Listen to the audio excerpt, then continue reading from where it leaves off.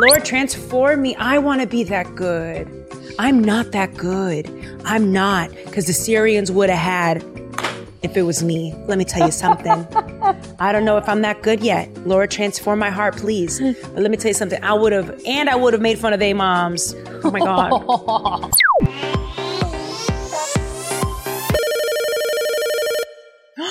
Ooh. Hey, Father. How you doing? Oh, I'm doing well. So, what story are we doing this week? Okay, great. Copy that. Okay, call back later. You guys, this week we're talking all about Elisha's miracles. Ooh, welcome to another episode of Bible Stories with me, Brianda. And of course, joining me, my right hand, La Clara NYC. How are you? Yay, my little beautiful croqueta. Croquetita. Yes. Oh, and I'm your plátano. Yeah. Oh my God, a little Spanish croquette and a little plantain. Oh God, we're soulmates. I think we are.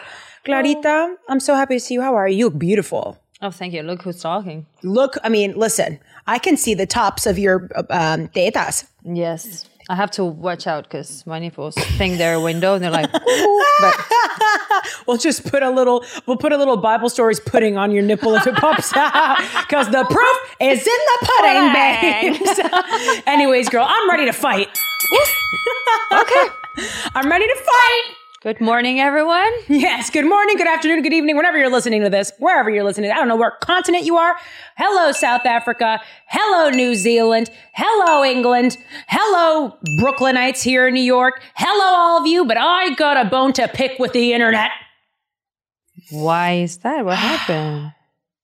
So, at the time that this is being recorded, I have recently, you guys have all seen, I was recently on the Rory and Mal show, the biggest platform I've ever been on, hands down. Just to let in, the Bible Babes are a part of our, especially our leaders, the lead Bible Babes, but like they're a part of the business meeting too. We're having an executive meeting right now, you guys. We got over 1,000 new subscribers on YouTube. Ooh. We got like 2K followers on Instagram. Ooh. I got individually like just about that on my personals. Like, wow, holy crap! Our listenership has been like I always wondered, like going on platforms, like how big their impact is by what we get in return. I got to send those guys a muffin basket as a thank you. Because that was at a pudding and a little a muffin basket with the pudding. Bring the pudding because I'm showing you the proof, honey. I know exactly. Like, could you imagine like Rogan? That would be. I'll bring you like what 10K compared to it. More. I don't know. I feel like that guy. Oh God, Andy's from Boston too. I know I'm going to be on Rogan one day. I want to go on Rogan so bad, and I would call him out on some things that he said. You know what I'm saying? Because I'm not scared of people. I'm only scared of Dolly Parton and God. Oh my God, and God. Yeah. I can't worship idols. Anyways, the bone I have to pick with the internet was, I know this may seem like old news, but I wanted to like formally say what I had to say about the comments section. I didn't read any, but my Bible Babes and Clara and people I know let me know what was going on in the comments, and it was a mess. And also someone told me that on Reddit things were a mess. I'm talking about like people were calling me like, oh, she's just an ex-hoe who thinks that it's like, wait, no, hold on. I've never been a hoe. Like, ever. The one time I tried, I felt convicted to stop. Like, literally, like, what are you even talking about? Let's get that off the table already. I know how my mama raised me, and that's just not how my mama raised me. No offense to anyone else. Do you? Also, my podcast is produced by the most famous, beautiful hoe there is, Wheezy. Wheezy WTF. What? She's capital. I can call her a hoe. It's her brand. Annie, I know how you feel about the hoe. We're going to have a whole debate on this. So I know. Not even get you guys do not want to hear Clara's thoughts on that. Save it for the Patreon, honestly. But the thing that I want to talk about is some comments I made involving a man that I went on 2 dates with. And I said that his height was something that I was not anticipating, and I found it jarring at first. but I found him to be so charming, charismatic, and he understood the word. He was a Christian man and he smoked weed. That was something that I've never seen before. He was so interesting. And I went on another date with him. That's what I explained on the show. For those who didn't watch the Rory and Mal show, we'll leave the link in the description if you wanted to check it out. And I listened back because of the reactions that I was getting after the first episode dropped, the audio. And I went back to listen. These are so dramatic. Like, I was actually, I don't know, I was pretty polite about, I was pretty polite about what was happening. Now, here's the thing. I am not proud of ghosting anyone. That is lame. I'm lame for that, you know?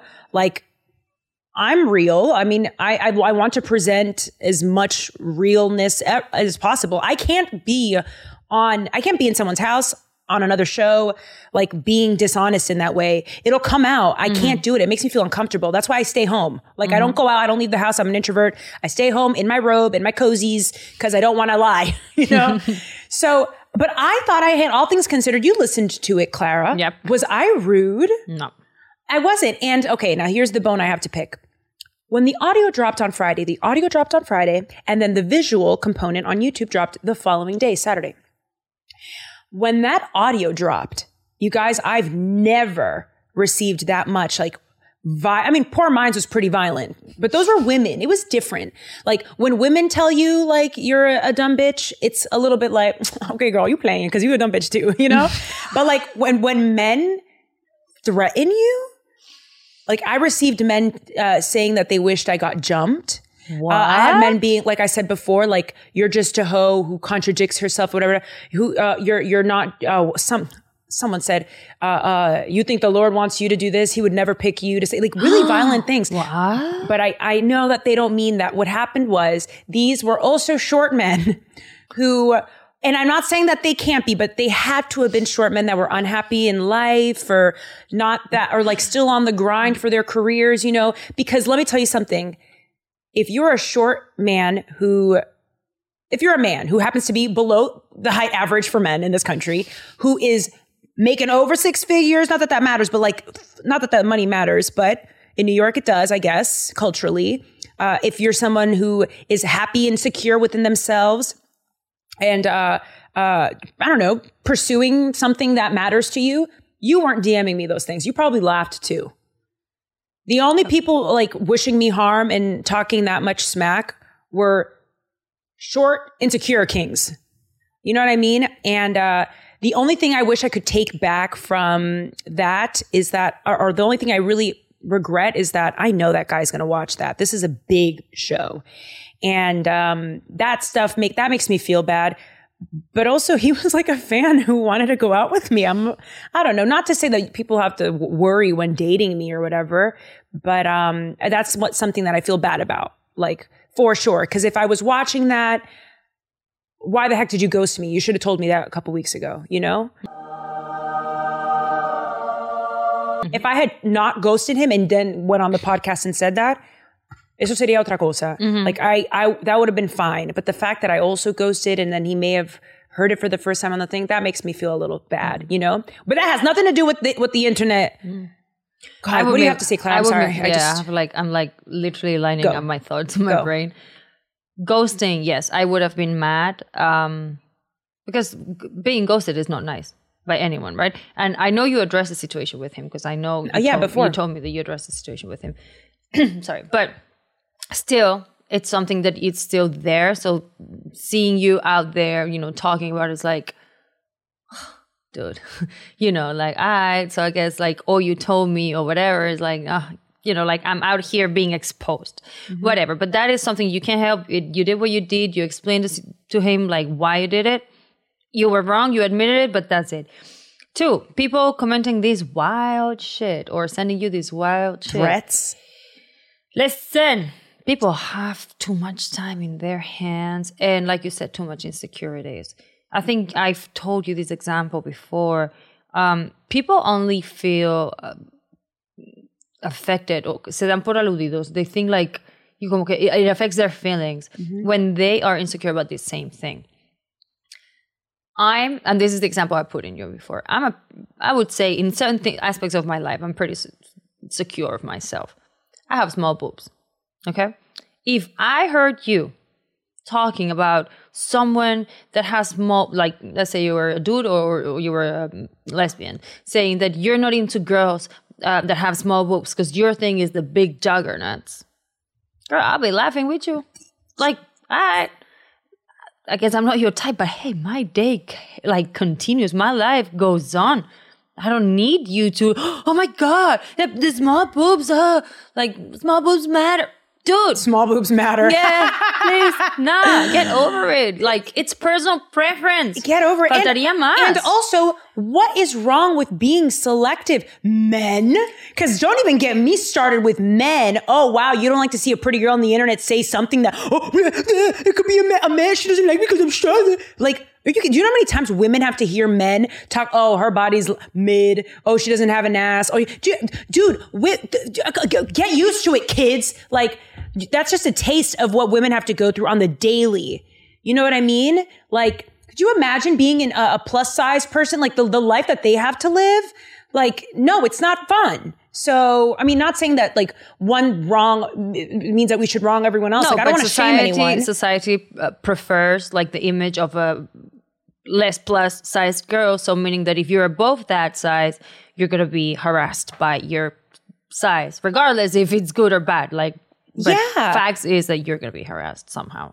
For sure. And I think it's because there's this kind of like notion that women aren't as visual creatures, or as like the physical doesn't quite matter as much to women, which I think there's some truth to that. I will say, but women are just as selective. Again, I don't want to bring up, I mean, I always bring up Jordan B. Peterson. I just think he's really brilliant. And I ran past one of his clips that his daughter Michaela posted, and he was saying that the odds for women, the risks for women in mating are far graver than for men. Like, women can get pregnant. You know what I'm saying? The odds are more urgent for us. That doesn't mean we become less selective. It means we become more selective. And regardless of this, babe, like we always say, vive, deja vivir, dude. Like, you're talking about personal preference. You are not condemning publicly people that are below a certain height. You were saying that your personal preference is with men that like you would like them a little higher than that. That's your personal preference. Hello, what happened to the freedom of expression or thought or whatever? Like, you know what the issue was that people took, because, and this is what I'm saying, I don't think I conveyed the idea correctly, because they were saying, it seemed as though I was saying that everything was perfect but his height. And then I added at the end, I didn't like his shirt and I didn't like his shoes. It's like, no, I had been ghosting him for a couple weeks. I almost forgot about, like, not, again, I'm flawed. This is not okay. I'm not proud of this. But it was more than that. Like I said, or I told you off camera, when women start, and I can only speak from a woman who is into men standpoint, like when women start nitpicking at like, oh, his beard's funny. Oh, you know, we got a funny looking nose. Oh God, the way he smells so nice. When women start doing that, it's, especially in the beginning, I'm not talking about when you've been with someone for a long time, like in the beginning, that just, you don't like them. Like there's something that you may be, there may be a facade that you're trying to keep up with. But if you find yourself nitpicking at things like that, I'm sorry, it's just not it. Like, it's just not it. And if you could even go that long without communicating something to someone, that says a lot, you know? So it wasn't just the fact that he was short. And I would date a short guy, not 5'4", but I would date a shorter guy. Like, also, you went with him for 2 dates. You gotta be a fool to think that he's perfect after 2 dates, because I'm not saying that the man is a bad guy, but he's a great you guy. Don't know someone enough after what's the average length of a date? 2 hours, 3 hours? Mm-hmm. Let's say 3 hours. That's 6 hours total that you've been with this person in real life. You gotta be a fool to have oh my God, he's the, no. Like, yes, you have seen some very good qualities that you like, but that doesn't mean, like, you can see other stuff that puts the balance towards the not negative, but the that you don't like so much. Yeah. And also, in terms of you coming out and speaking about it, like you said, he was a listener, so he knows what's your lifestyle. Mm-hmm. And two, you have always been very open. I mean, if I'm not wrong, you read a breakup message on the past with another dude here. You're very transparent and you always like share what's going on with your life. So you cannot expect, unless you don't follow enough the show, but then that's on you. Because I'm telling you, if I'm like super excited, well, actually, I'm lying. Why? I was going to say something, but it's not true. Redacted. No, but that's another thing, Clara. I don't know if I like dating someone that knows more about me than them. It's a little off-putting, especially that's creepy. It's a little unusual, and I definitely don't think I'll do it again unless they're like exceptionally attractive. I know that sounds messed up, but an attractive, I mean like they do something that I really find interesting, like they're this really dope architect or something, or you know what I mean? Like, but I don't think I'll like. I got a whole lot of requests actually. Oh, what's funny is on Friday I got death threats, and on Saturday I got proposals. And like people, oh my God, this guy was like, fly out to Colorado. He literally was like, I will buy your flight tomorrow and take you out. People are fucking nuts. And I literally People are nuts. I went, well, look at this. I was an ugly Bible thumping hoe on Friday. And then they saw the visuals on Saturday and were like, okay, she crazy, but I'll take her on a date. Like, men are so simple. Men really think that they do. Like, you guys are simple people. Same to me. Same. People have too much free time because for you to be throwing out date proposals or flight proposals on random's DMs, you have way too much time in your life, honey. For good or for bad, just get a hobby. I don't know, do some charity work. Also, I mean, yeah. So winding down on the Rory and Mal appearance, I'm really thankful for them. They're really great. I'm going to try and bring them on as guests here. By the way, guys, just a little sneak peek into next week. Next week, we have a guest coming on the show, and don't say who it is. I'm not. But this person is pretty legendary, and that's going to be a really fun session. So just a little sneak peek for next week. We have a guest coming next week, and that's going to be really fun. But yeah, man, boys, I made the boys mad, and I'm not proud of it, but I'm not proud of the Bible team. We're elevating, we're growing, and I'm going to always be that way. Like someone said, how could you be promoting the Bible and being so superficial? It's like, wait, why this is who I am today now. Why would I present something that is not that? I'm growing. I'm not perfect. I'm far from it. I'm pretty sure that's evident. No. And also, my call is not to be a pastor. I'm pretty sure everyone knows that my call is not to be a pastor. My call is to share my testimony and to get people to read the text, people that would have never, ever thought to read it, to make it a little more approachable. That's my call. That's what I came to do. I wasn't there to portray someone who's into the Bible and is perfect. That would be a lie. In fact, that's what I don't like about a lot of the evangelist community. Like, it's almost like they try and, what's it called when something's como hermetic, like where it's sealed, like they only speak to one another. That's not what we're called to do. We need to go out and get other people to come in to us and like to understand, you know, like, so beat it. Scram, goofy. Anyways, that's it. I guess we can go into the story unless you have anything to add, Clara. Like Clara, my little Spanish croquette, my little Spanish vixen. You're so beautiful. Listen, if croquetas and bananas taste good together, plátano, I would do some machucalo. Anyways, let's get into the story. Let's dive into this week's story. We're going to talk a little bit about Elisha's miracles. To be specific, this week we're going to be discussing 2 Kings chapters 5 through 8. And before we start, I say it again, I sound like a broken record, you guys. If you haven't seen the last 4 to 5 episodes of Bible Stories, obviously not including the interview episode, but episode 38, 39, 37, 38, 40, and 41, Those are, especially last week's episode would be a good one no, not last week. So 37, 38, 40, and 41. There you go. Watch all of those. Just list them here and here.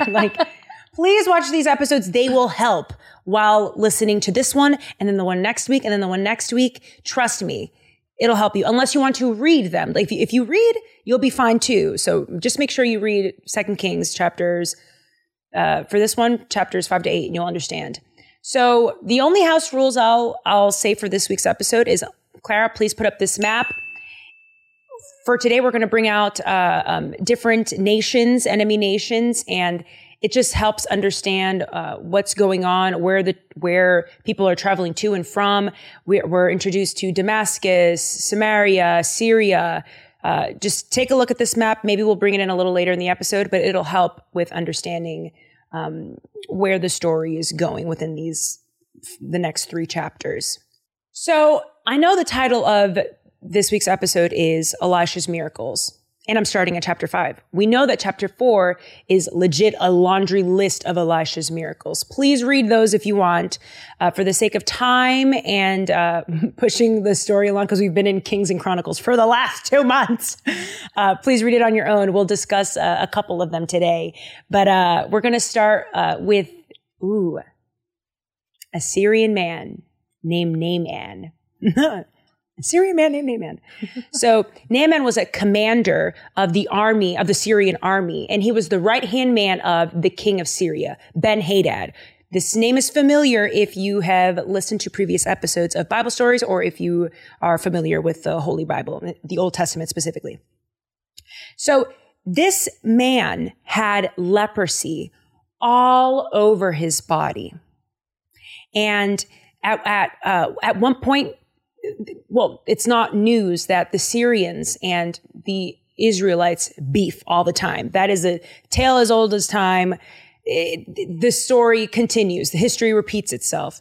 And at this point, Naaman sends a bunch of some of his messengers out to, or his army officials to Israel to, body some people, murk some people, because that's what they had been doing. Israel and Syria had been Israel would send some people, murk some Syrians, and the Syrians would send some people, and then murk some Israelites, you know what I'm saying? So at this point, the leprosy man, Naaman, he sends over a few of his army officials to, get some bodies in Israel. And while he was over there, they actually steal, they kidnap a young woman, a young girl. Some Bible translations say a young maid, and they steal her and they present the girl to Naaman, and Naaman gives the girl to his wife. So she becomes Naaman's wife's servant. Yeah. And throughout their life, they become chummy. They have conversations, I'm assuming, right? And the girl ends up telling Naaman, she goes, hey, is that eczema on your body? Ooh, what's going on there? I know who could fix that for you. She goes, a man named Elisha can fix that for you. A prophet named Elisha can heal you of your leprosy. Let's dive into some scripture for a bit more context. We're going to go to 2 Kings chapter 5, verses 2 to 5. Now the Syrians, on one of their raids, had carried off a little girl from the land of Israel, and she worked in the service of Naaman's wife. She said to her mistress, would that my lord were with the prophet who is in Samaria? He would cure him of his leprosy. And the king of Syria said, go now, and I will send a letter to the king of Israel. So he went, taking with him 10 talents of silver, 6,000 shekels of gold, and 10 changes of clothing. You guys, the more I read it, the more I'm like, you know how much that is for back then? So basically the king tells Naaman, listen, I can give you whatever you need to go down there. This is the equivalent of $1 million of back then of stuff. I mean, if he was rich and he could afford it to cure la lepra, no? Of course. You want to know what's real? I would also, if I could afford it, I would give you as much as I could. Hi, Tangi, not hi, Tangi. I don't know why my brain automatically goes here, but, you know, rest in peace, Virgil Abloh, the high tangy off the high tangy, Clara.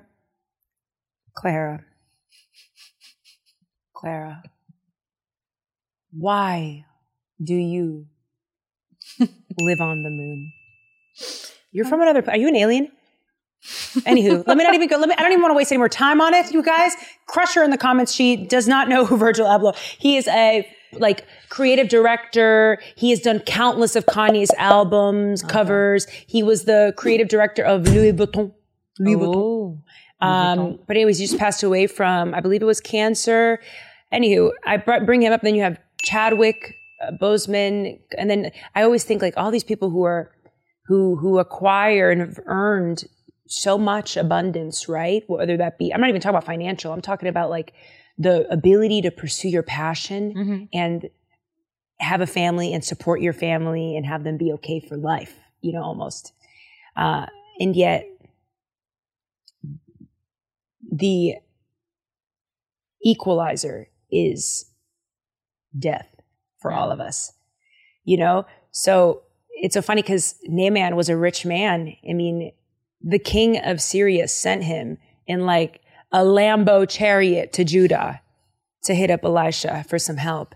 And here he was, a man with leprosy. We know that Naaman got the green light from his homie and king Ben-Hadad in Syria. Ben-Hadad ends up writing a letter to Jehoram. We already know Jehoram's the king over in Israel. And he sends a letter written to him asking him, hey man, so we hear that Prophet Elisha can cure Naaman of his leprosy. Hook him up, please. Like, we got stuff, we got jewels, whatever you need, whatever. At this point, Jehoram is such a hothead. Like, we already know from previous episodes that man is so, like, he has a hot temper, right? And at this point, Jehoram's actually pissed because he finds out that enemy nations think that Elisha is super powerful. And meanwhile, he's the king. And he does not have, obviously he doesn't have the powers that Elisha has. So you can see he cops a little attitude like, I shouldn't even do this. He's jealous. Oh, for sure. He's jealous for sure. A jealous king. And Elisha, being a prophet, already he foresees that a man named Naaman is going to come asking for him to help. He already knows.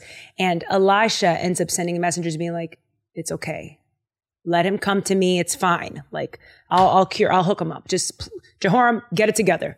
Okay. So again, Naaman comes in with this, decked out hydraulics chariot up to Elisha's spot. And he's like, yo, where is he? Knock, knock, knock. Where is he? Doesn't come out. Elisha ends up sending a messenger downstairs to go tell Naaman what to do. And this is what the messenger tells Naaman. The messenger says, yeah, so you got leprosy, right? All you got to do is go take a dive in the Jordan 7 times, and then you're good. Bye. That's your prescription. See you later. That was a lie, right? No, it's the truth. But Naaman is pissed. Naaman is so mad because he was like, that's it? I got to dive in dirty water 7 times and I'm cured? I could have done that in Syria. Syrian water is way better. What do you mean? Like, he's so upset because here he's thinking he's about to meet the most prolific prophet there is. He wants Elisha to do the stuff that Elijah did. Bring in fire from the flame, which only Elijah did. But he thought he was going to see like some David Blaine, like card tricks, like none of that. Here we have a king, our God curing an enemy, but he's about to... Yeah, but even if he wasn't an enemy, I would think usually something like that, you have to earn it. Like, no, it's not going to just come because, I want this. Okay, there you go. That's very human brain. No, that's why a lot of bad people prosper. By that logic? Yes, but prosper, pero como un miracle. Yeah. It's like, why would I just give you a miracle? Mama. Como un spoiled child. This is itchy. I don't want this anymore. Like, I want you to get rid of this. Okay, bye. Well, it goes to show you how much God knows because he ended up putting a miracle on Naaman, and he literally changed. He went to Syria. So he was trying to, come on, how do you say this? Fuck, I forgot the word. It's okay. We'll wait. No. Dilo en español. No, ni en español no me sale. Okay. It's also kind of cool to think that the Lord took care of a foreigner who was supposed to be an enemy, right? Mm-hmm. Healed him of his leprosy, and immediately he felt the presence of the Lord and repented. Now he's going to go back to his home in Syria, and who knows, he's going to be able to say, no, I was cured. People saw him with leprosy. Naaman was a famous dude, and now he's going to go back with nothing. That's a miracle. People are going to see a miracle. I've seen people witness miracles all the time, like especially when it comes to like medicine or like sick family members and stuff. Sometimes some doctors literally can't explain certain things. How many times have you heard doctors be like, we have no idea how they survived? By the record, they were supposed to die, and we have no idea how it happened. Some doctors will legit say, beyond modern medicine. You look confused. Yeah, I've never heard that, but I'm not. You've never heard a doctor say? I'm not questioning what you're saying. I have personally never heard it, so I can't really have an opinion. Really? Yeah. I've never heard a doctor say, we can't explain this, or this is beyond. Oh my gosh. Babble Babes, comment articles and stuff of things so that Clara can like look at Yeah, stuff. I'm not denying it. I'm just saying that I've never heard it, so I can't agree to it. But I'll end it on this, is that now he's going to go off to another land. They're going to see So he was basically persuading because he knew he had clout. This is, you guys, let's see where Clara is at episode 80. Because boy, is she a tough nut to crack. Whatever. I'm going to respect how you synthesize this information because you are my sister and I love you. Or it could mean that the Lord saw his heart and knew that he would be a vessel to go back to Syria and share what occurred. Because at the end of the day, he repented. Repenting is something that it's not like a fake thing. Like repenting, that's how you get saved. It's like beyond the other stuff, beyond singing and worships and being like, that's my God. That's not, the Lord sees right through that. Mm-hmm. A changed heart is something different. And changes really happen when you've experienced like some life-changing stuff. And like Naaman did. Let's hop into some scripture for a little background on what Elisha says to Naaman. Ooh. We're going to go to 2 Kings chapter 5, verses 11 to 12. But Naaman was angry and went away saying, behold, I thought that he would surely come out to me and stand and call upon the name of the Lord, his God, and wave his hand over the place and cure the leper. Are not Abana and Pharpar, those are waters in Syria, the rivers of Damascus, better than all the waters of Israel? Could I not wash in them and be clean? So he turned and went away in a rage. Wait, hold on. Hi, Tangi. This is so funny because we think sometimes that God needs to present himself in these grand ways in order for something to be real, or for an omen to be fulfilled, or for a sign to be valid. It needs to be like sparkly. It needs to be covered in gold. It needs to be life-changing for you and your family. It's like, no. Like, who would want to worship a God like that? Like, that's not the point of faith. Like, in fact, the Lord is so specific and intentional with the way he works. He would never want to, even if that's what you desired, why would he give that to you in one fell swoop?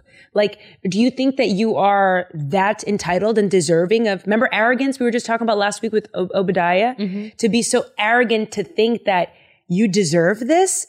In my faith, we deserve death. Like, we don't deserve, and again, that is you're taken too literally. That is, it's more of a theological understanding that we are so below the Lord. We're so like indebted to him that even that thought is not holy. And the minute I saw Naaman catch an attitude over something that's legit gonna cure him, he ends up going to the Jordan. He hits 7 times and he gets cured, Clara. Cured. But why would he cure him? Clara, I think it's because to show us that the Lord can be kind to enemies, and we don't need to understand the reason why. It's almost like, you know what it reminds me of? It reminds me of parents when they have like 2 kids, at least with me and my sister. I had an older sister who was a year and a half older than me, so we were kind of close in age. And sometimes my mom would do something for her or have her, like, I don't know, whether it be a present and it was marginally better than what I got. She was also older, you know? And I would be like, but why'd she get that, not me? And my mom would be like, because I wanted to. So I wanted to. I don't have to give you an explanation, honey. Take it. I feel like in a sense, it's like that whole scenario. Oh, well, let me continue, because after he gets cured, Clara, Naaman has never seen his body be this way. He falls to his knees and he is so grateful. He literally went from like 180. He ends up repenting for worshiping another God. He felt the miracles that Yahweh placed on his life. He offered to give Elisha so much money. He wanted to give him everything. That's how happy he was. Have you ever been so grateful for someone that you're just like, take it all? Take me. That's like how I feel about Wheezy. Like you don't care about anything. We were just talking about Wheezy stealing my lipsticks. Like Wheezy has a thing about taking my lip. I have a lot of lipsticks and she likes them too. And we're the same complexion. So you know what I mean? But like she's done so much for my life that could you imagine me being like, can I have my lipsticks back? Like, this girl's literally making my dreams come true. What are you even saying here? Yeah. What is a lipstick? Exactly. Exactly. Everything? So like, in a sense, that's kind of what it reminds me of a little bit. But that's a good question. And I'm just going off the cuff here. I think it's intentional to have us see. We've seen in the Old Testament, the Lord do some pretty bold, explosive things to both enemies and the people of Israel. Mm-hmm. And at the end of the day, God, we understand, again, as not too intellectual, right? Like theologically speaking, the idea that our Father is a sovereign God who is merciful and always just is all we need to know. We can't understand God's reasoning because we're not God. Like we don't have that capacity. Even if we tried to, we wouldn't even be able. I said it before and I'll say it again. It's like teaching algebra to an ant. We wouldn't even begin to know. And I talked a lot about that concept in the earlier days of Bible stories, like episodes 1 to 10. In Genesis, I find that it really expands more on that concept. If any of you guys want to hear more of my thoughts on that. Later, Naaman, like I said, offers him everything. And Elisha says, no, this is what the Lord told me to do. And it was a command and you've repented. Now go on with your life. Like that's the magic. Like, or not magic. That's the blessing. It happens after repentance. And so Elisha says, no, I don't want any of your things. Just, you're now cured. Mazel tov. Like, you know, and guess what? One of Elisha's messengers ends up running after Naaman saying, hey, actually, yeah, no, actually, I'll take some stuff for him. He actually took it back. He wants some of it. Actually, I'll take some of the things. I'll take that Rolly. I'll also take, is that Fendi? Gucci? Oh, okay, Balenciaga. I'll take that too. Yeah, no, yeah, Elisha loves that stuff for sure. Sorry, I had to interrupt the show. Look, are you tired of not knowing what stocks to invest in? Or even where to begin? Then join the Red Panda Stock Club, babes. Started by Ian Dunlap, or as we all know him as the Master Investor, or from his contributions every week with Earn Your Leisure. There are a lot of people talking about investing, but none of them have the track record that Ian has. The proof is in the pudding. He called to invest in Moderna at 43 in April of 2020, and now it's at 408, which is an 820% return. Once you join the Red Panda Stock Club, here's what you'll get. The 4 best stocks to invest in for long term. The best entries on the planet. A year's worth of the best companies to invest in. The worst companies to stay away from. Unlimited access to Red Panda for 365 days. And lastly, you also get a weekly meeting from Ian and the Red Panda family every Monday night at 9 p.m. Central, Aftermarket Mondays. Baby, if you're tired of getting your behind kicked in the market, or simply want to learn where to begin with all the tools at your disposal, Red Panda is the place for you. Go to joinredpanda.com and enter the code BIBLE to get 50% off the next 2 weeks. It's easy as that, babes. Clara, grab the champagne! Back to the show. So the name of Elisha's messenger that goes off to scam Naaman, his name is Gehazi, okay? So let's dive into some scripture to hear how he starts, playing the fella. We're going to go to 2 Kings chapter 5, verses 25 to 27. He went in and stood before his master, and Elisha said to him, "Where have you been, Gehazi?" And he said, "Your servant went nowhere." But he said to him, "Did not my heart go when the man turned from his chariot to meet you? Was it a time to accept money and garments, olive orchards and vineyards, sheep and oxen, male servants and female servants? Therefore, the leprosy of Naaman shall cling to you and to your descendants forever." So he went out from his presence, a leper like snow. Yup, did you hear that? He said, the leprosy that Naaman got rid of, you're going to get. And not only that, every single one of your descendants, your seed, is going to have the leprosy for what he did. And this was a man who believed in Yahweh.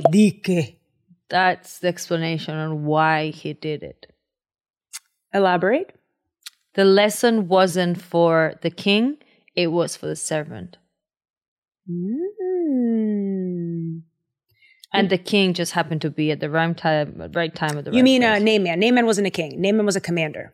Naaman, yeah. Sorry. He was friends with the king in Syria, though. Yeah. Then the blessing, or not the blessing, the lesson wasn't for him, but for the Jehu. Well, there are lessons everywhere, right? Because Naaman definitely got a lesson as well, and a ton of them. That to me, in my atheist eye, sounded a little too much like recruiting.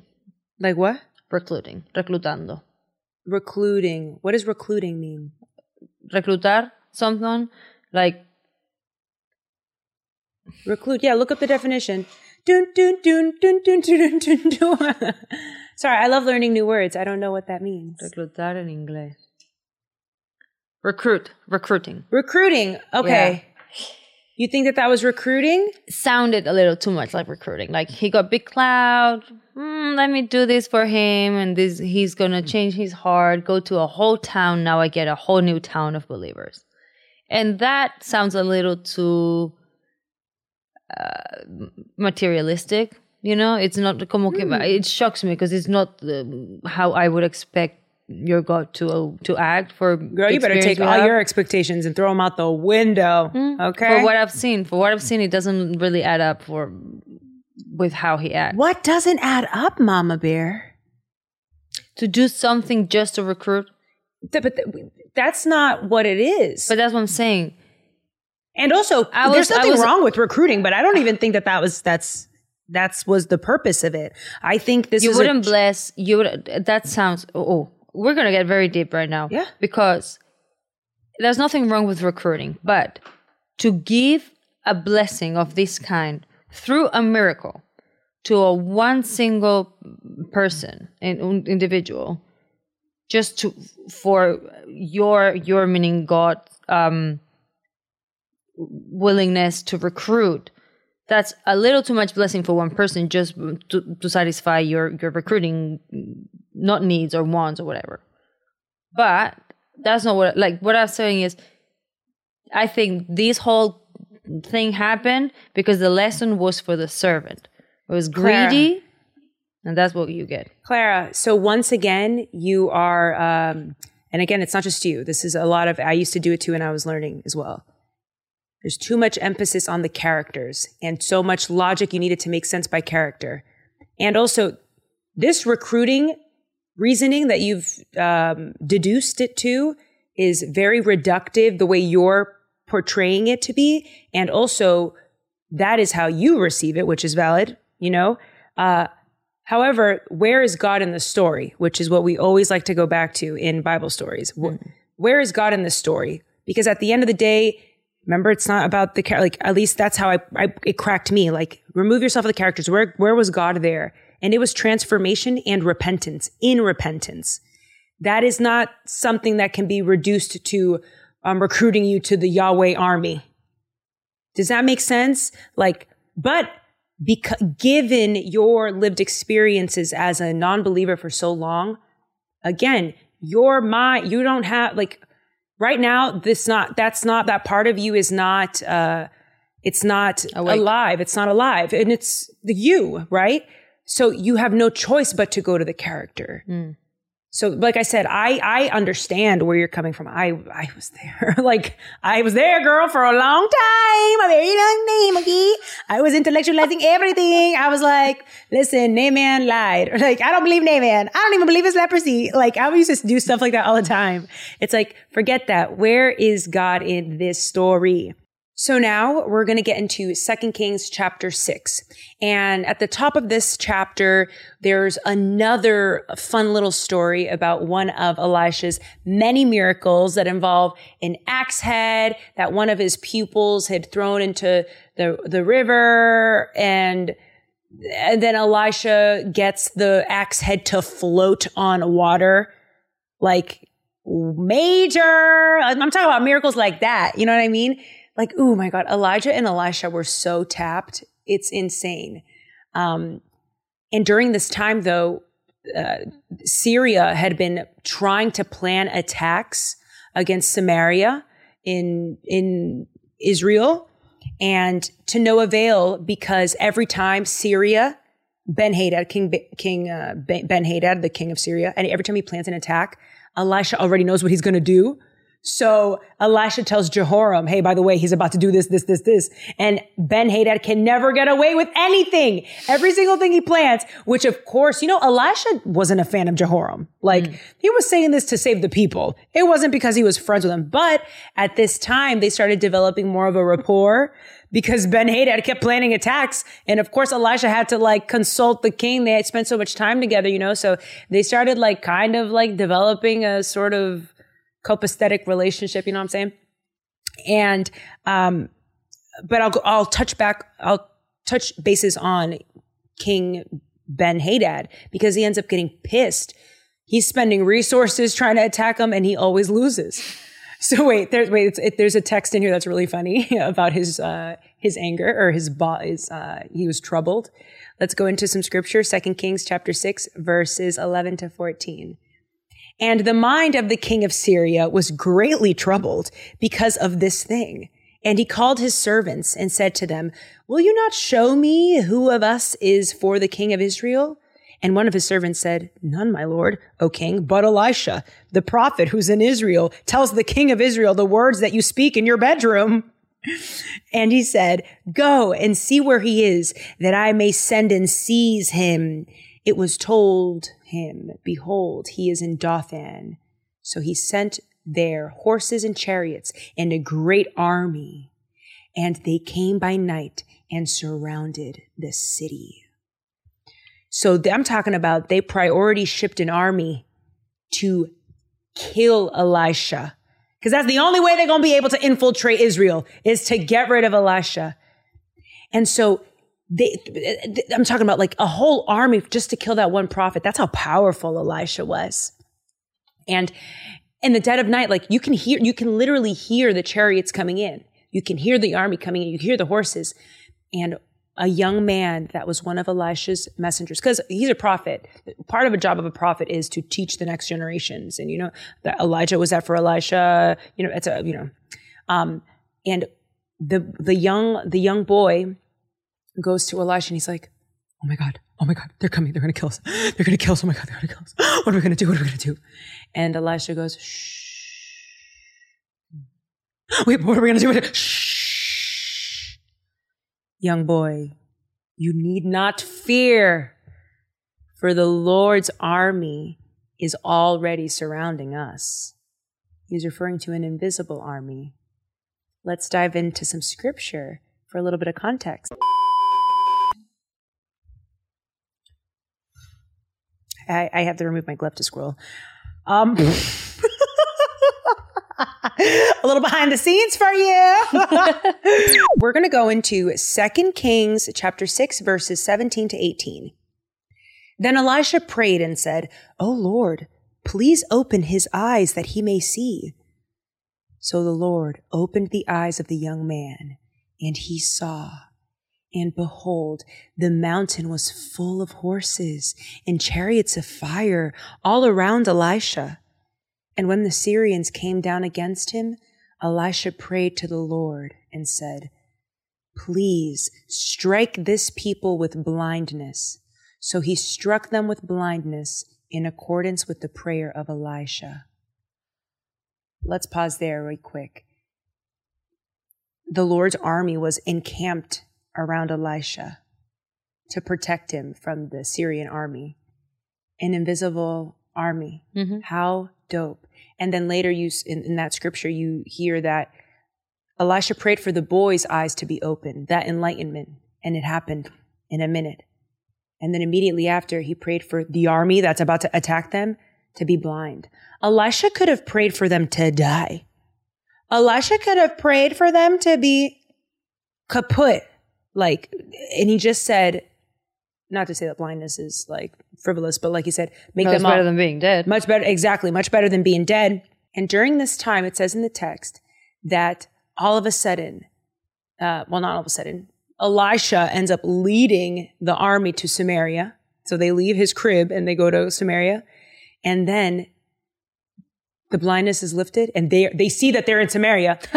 And they see, wait. And King Jehoram wants to kill them all, wants to murk them all. Oh, you trying to infiltrate us? And Jehoram takes his earrings off and he's about to square up with them. And Elisha says, no, do not. Don't. This is them being spared. Let them go. Good. And they never came, the Syrian army never infiltrated again because of that. They learned the lesson. Mm-hmm. And also it's kind of look at what God did again. What was meant to harm us or something, how do I say this? What we think is meant to harm us, our Father can use to not only better our lives, but better the lives of someone else. That's an act of sovereignty. That's an act of that's an act of a God that understands the nature of people. And I think it's good PR for the Lord. And also when you're developing a relationship with the Lord, it's so cool. It really is like getting to know someone because the Lord is also a personal Lord. And the way we understand people, the way we get to know your little intricacies, the little, how complex we are, that's kind of the Lord too. You get to figure out he's had his petty moments, but he's not a petty God, he really is not at the end of the day. We may kind of slip sometimes, I'm saying, if there was some idol worshiping, I'm saying, to even have the prophet Elisha bring peace into Samaria between them and Syria. What a gift. It's not even about saving the army men. It's about salvaging the people and that relationship. Oh, the Lord is so good. Those stories of goodness, Lord, transform me. I want to be that good. I'm not that good. I'm not, because the Syrians would have had if it was me. Let me tell you something. I don't know if I'm that good yet. Lord, transform my heart, please. But let me tell you something. I would have made fun of their moms. Oh my God. What? The Syrians were bad. But the Lord is not bad. The Lord is good. He's better than us always. Anyways, whatever. Let's see oh my God. Speaking of, Bible Babes. This is another conference call. Little telepathic sounds for us to connect. You guys, we got a new writer helping us write some of these episodes. Clara put a photo of Brianna here. Her name's Brianna. I know my name's Brianda. I swear I did not do that on purpose. But she's brilliant. And this is the first thing she's helped, sculpt script with me. And it's been really cool. She's so great. I love you, Bri. You're so cool. Yeah. But let's read something that I want to say out loud because she took a lot of time to write it and I want to say it. And I didn't memorize it. Sorry, babes. But because normally I can memorize what I say a little easier, but this is almost like. But she did a great job though, because this whole episode sounds like you. And that's what the best writers do. We're kind of giving them a little bit of what's in the sausage. But when you see those writers like The Daily Show with Trevor Noah or Charlamagne's show, The God's Honest Truth, they have a team of writers that write to their voice. And one day when we expand and grow, I want to have a writer's room filled with very diverse people, very diverse thinkers. And ultimately, they're going to have to speak to my voice and my comedy, But we're growing slow but steady. Anywho, what she says, what Bri said for me to say, and I didn't have to say this, but I want to because she's really cool. And I like giving people credit. She said, Elisha won peace for his nation by treating his enemy with kindness. And God does the same. Wow. And then she also said, what is intended for harm, God can turn into good, which is why we should leave our vengeance to him. Because if we wait patiently in him, he will repay. And she also added here, which I think it's really important, is it highlights how dynamic God is and how small we are. And how we really will never understand. Because by this notion, other people would have died, right? But it's not for us to other people. By other people, I mean people in the past, other characters, other people in the history as recorded in the Old Testament would have died or would have had a different fate. But we don't have the bandwidth to understand God's choices. That's not our job. Our job is to look to him and worship him. And but beyond worship, people look at this, people hear the word worship, and I don't want to discourage people by saying that, even though that's what I mean, very much what I mean. But it really is ultimately about developing that relationship with the Lord. Don't stop trying to play Lord. Stop trying to psychoanalyze the Lord. You can't be the Lord's therapist here. You can't be the Lord's psychologist. It's impossible. You can't afford him. You know what I mean? It'd be like the opposite of a therapy session. Therapy with the Lord would never end up being therapy with the Lord. It'd be therapy with you. So now we're at chapter 7 and we get into the famine that starts in Samaria. Guess what? It started by Syria. So even though the army didn't come, they did surround Samaria. And they ended up triggering a famine in the land. The famine that was so bad, shout out to Tara at the Bible Recap, which is one of my favorite Bible podcasts ever. She's a great resource, you guys. I'm not even going to say better than my show because I can't do that because I have to work on my confidence and stuff. But it's a little bit better than my show if I'm being honest with you. But whatever, I just really like that girl. But she don't wear leather gloves. Anyways, moving right along. But this is something she brought up in her episode. In this chapter, the famine was so bad. It was kind of like when we're in a recession or when inflation's really bad and everything's really expensive. She was saying that a donkey's head for that time was worth something like $1,600 today during the time of the famine. What? She even said that at this time that they started selling bird poop. It's a famine. A famine, they are desperate. So that's what she's saying. So at that time, bird poop was worth $100. Wow. Again, this is Tara Lee Cobble at the Bible Recap, who has studied the Bible for years. And I didn't she's my resource. Take it up with her. But at this time, the famine was so bad. Jehoram, who was the king at this time, and he's witnessing this famine, is so unnerved by it. He ends up sees his people pillaging one another, cannibalizing one another, because that's what happens when you're hungry and scared. He ends up seeing a woman eat the food of children in front of his face. And the woman screamed to the king, being like, help me, please. King, hello, you're the king. Help your people. Mm-hmm. And he literally, you know what Jehoram says? What? Jehoram goes, oh, that's your fate? You guys obviously did something to deserve that. Call back to the book of Job. When people think that because of their circumstances, something that way, that's a Lord's punishment. Absolutely not the case. You know, we always try and play God. We can't. We don't know. In 2 Kings chapter 6, verse 30 to 31 is where we can find this. When the king heard the words of the woman, he tore his clothes. Now he was passing by on the wall, and the people looked, and behold, he had a sackcloth beneath his body. And he said, may God do so to me, and more also, if the head of Elisha, the son of Shaphat, remains on his shoulders today. So after the experience with the woman and seeing his people going berserk, you know what Jehoram does? Like I said, Jehoram ain't no good. He's evil. Okay. He ends up saying this is Elisha's fault. Elisha's? Yeah. Well, Clara, that's what happens when bad things happen. Well, what's the first thing people do? Who's the direct connect to God? Elisha. Oh, this is Elisha's fault. He didn't warn us about this. He's a poor prophet. That's what he does. Ooh. And also, why are we always so quick to blame God? But that's very bad of him, no? Because you're at the end of the day questioning God's appointment to prophets. Like, he would know better, wouldn't he? Of course.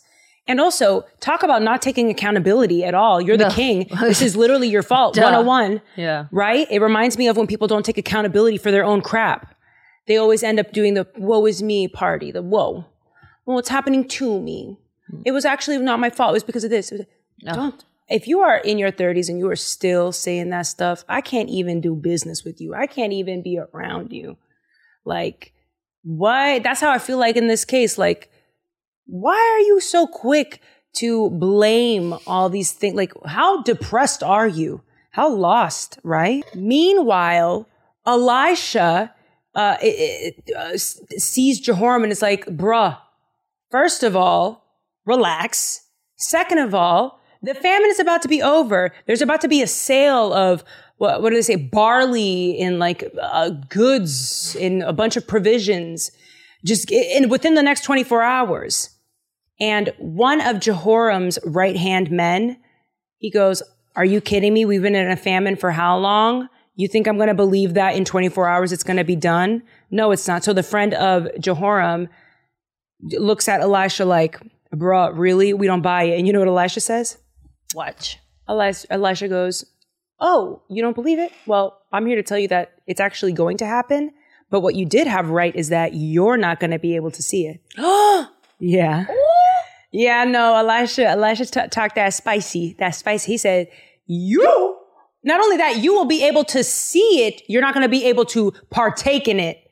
Wow. Mm-hmm. And he was right. Exactly that ends up happening.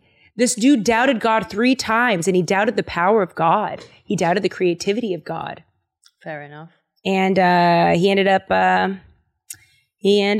dying. On 2 Kings chapter 7, verses 17 to 20. Now the king had appointed that man had appointed the captain on whose hand he leaned to have a charge of the gate, to gate where the sales were going to be. And the people trampled him in the gate so that he died, as the man of God had said when the king came down to him. For when the man of God had said to the king, 2 seahs of barley shall be sold for a shekel, and a seah of fine flour for a shekel, about this time tomorrow in the gate of Samaria. The captain had answered the man of God, if the Lord himself should make windows in heaven, could such a thing be? And he had said, you shall see it with your own eyes, but you shall not eat of it. And so it happened to him, for the people trampled him in the gate, and he died. That's exactly what happened.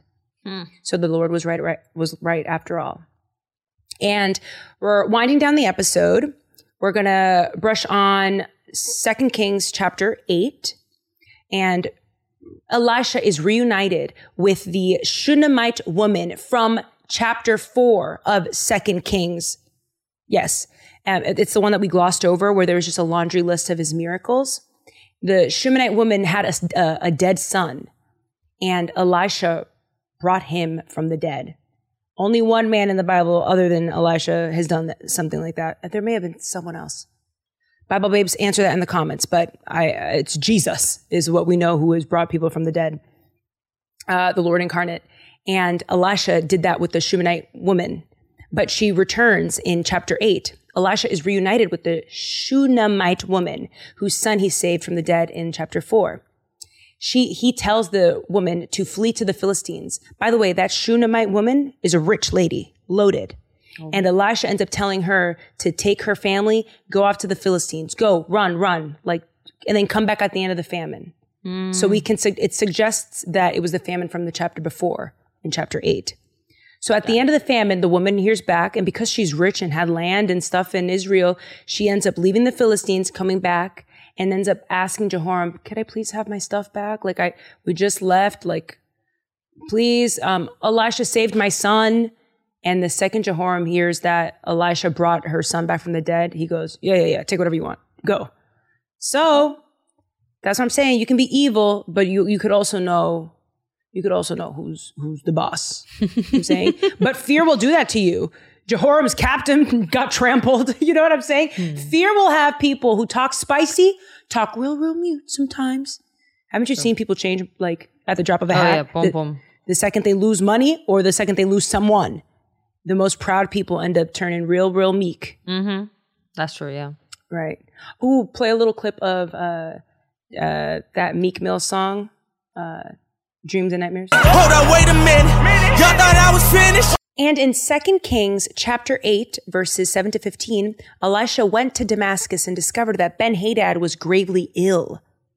So Hazael, his grandson, I believe, the king of Damascus asked Elisha if Ben-Hadad would recover, and Elisha said yes, but that he would die shortly after. And God had shown Elisha that Ben-Hadad would die at the hand of Hazael. And he said that to Hazael. I think it's Hazael. And Hazael ends up going back to Syria and murking Ben-Hadad. He was just evil. He was an evil guy. He was evil. That's what happened. That's what happens. Hazael left and killed Ben-Hadad. Elisha didn't want to give him that news. You're gonna kill your father. Sorry about it, but he has to do that. Sometimes our responsibilities aren't comfortable. I felt for Elisha in that moment, knowing that he has already seen the slideshow of all of Hazael's sins right before his eyes. And it's also a reminder that Elisha was powerless to God's will. Sometimes the closer we are to God, the more predisposed to visceral understandings that we don't necessarily favor. There's a huge responsibility that comes with that knowledge. And I really feel for Elisha. It's kind of like, I want his closeness with the Lord. I want that relationship so badly. But then it's a little scary. But it's not scary when you love the Lord, But that's neither here nor there. Now let's go to moral of the story, yeah? Moral of the story is, while God is almighty and is bigger than everything we could possibly fathom, his solutions to our problems are sometimes pretty simple.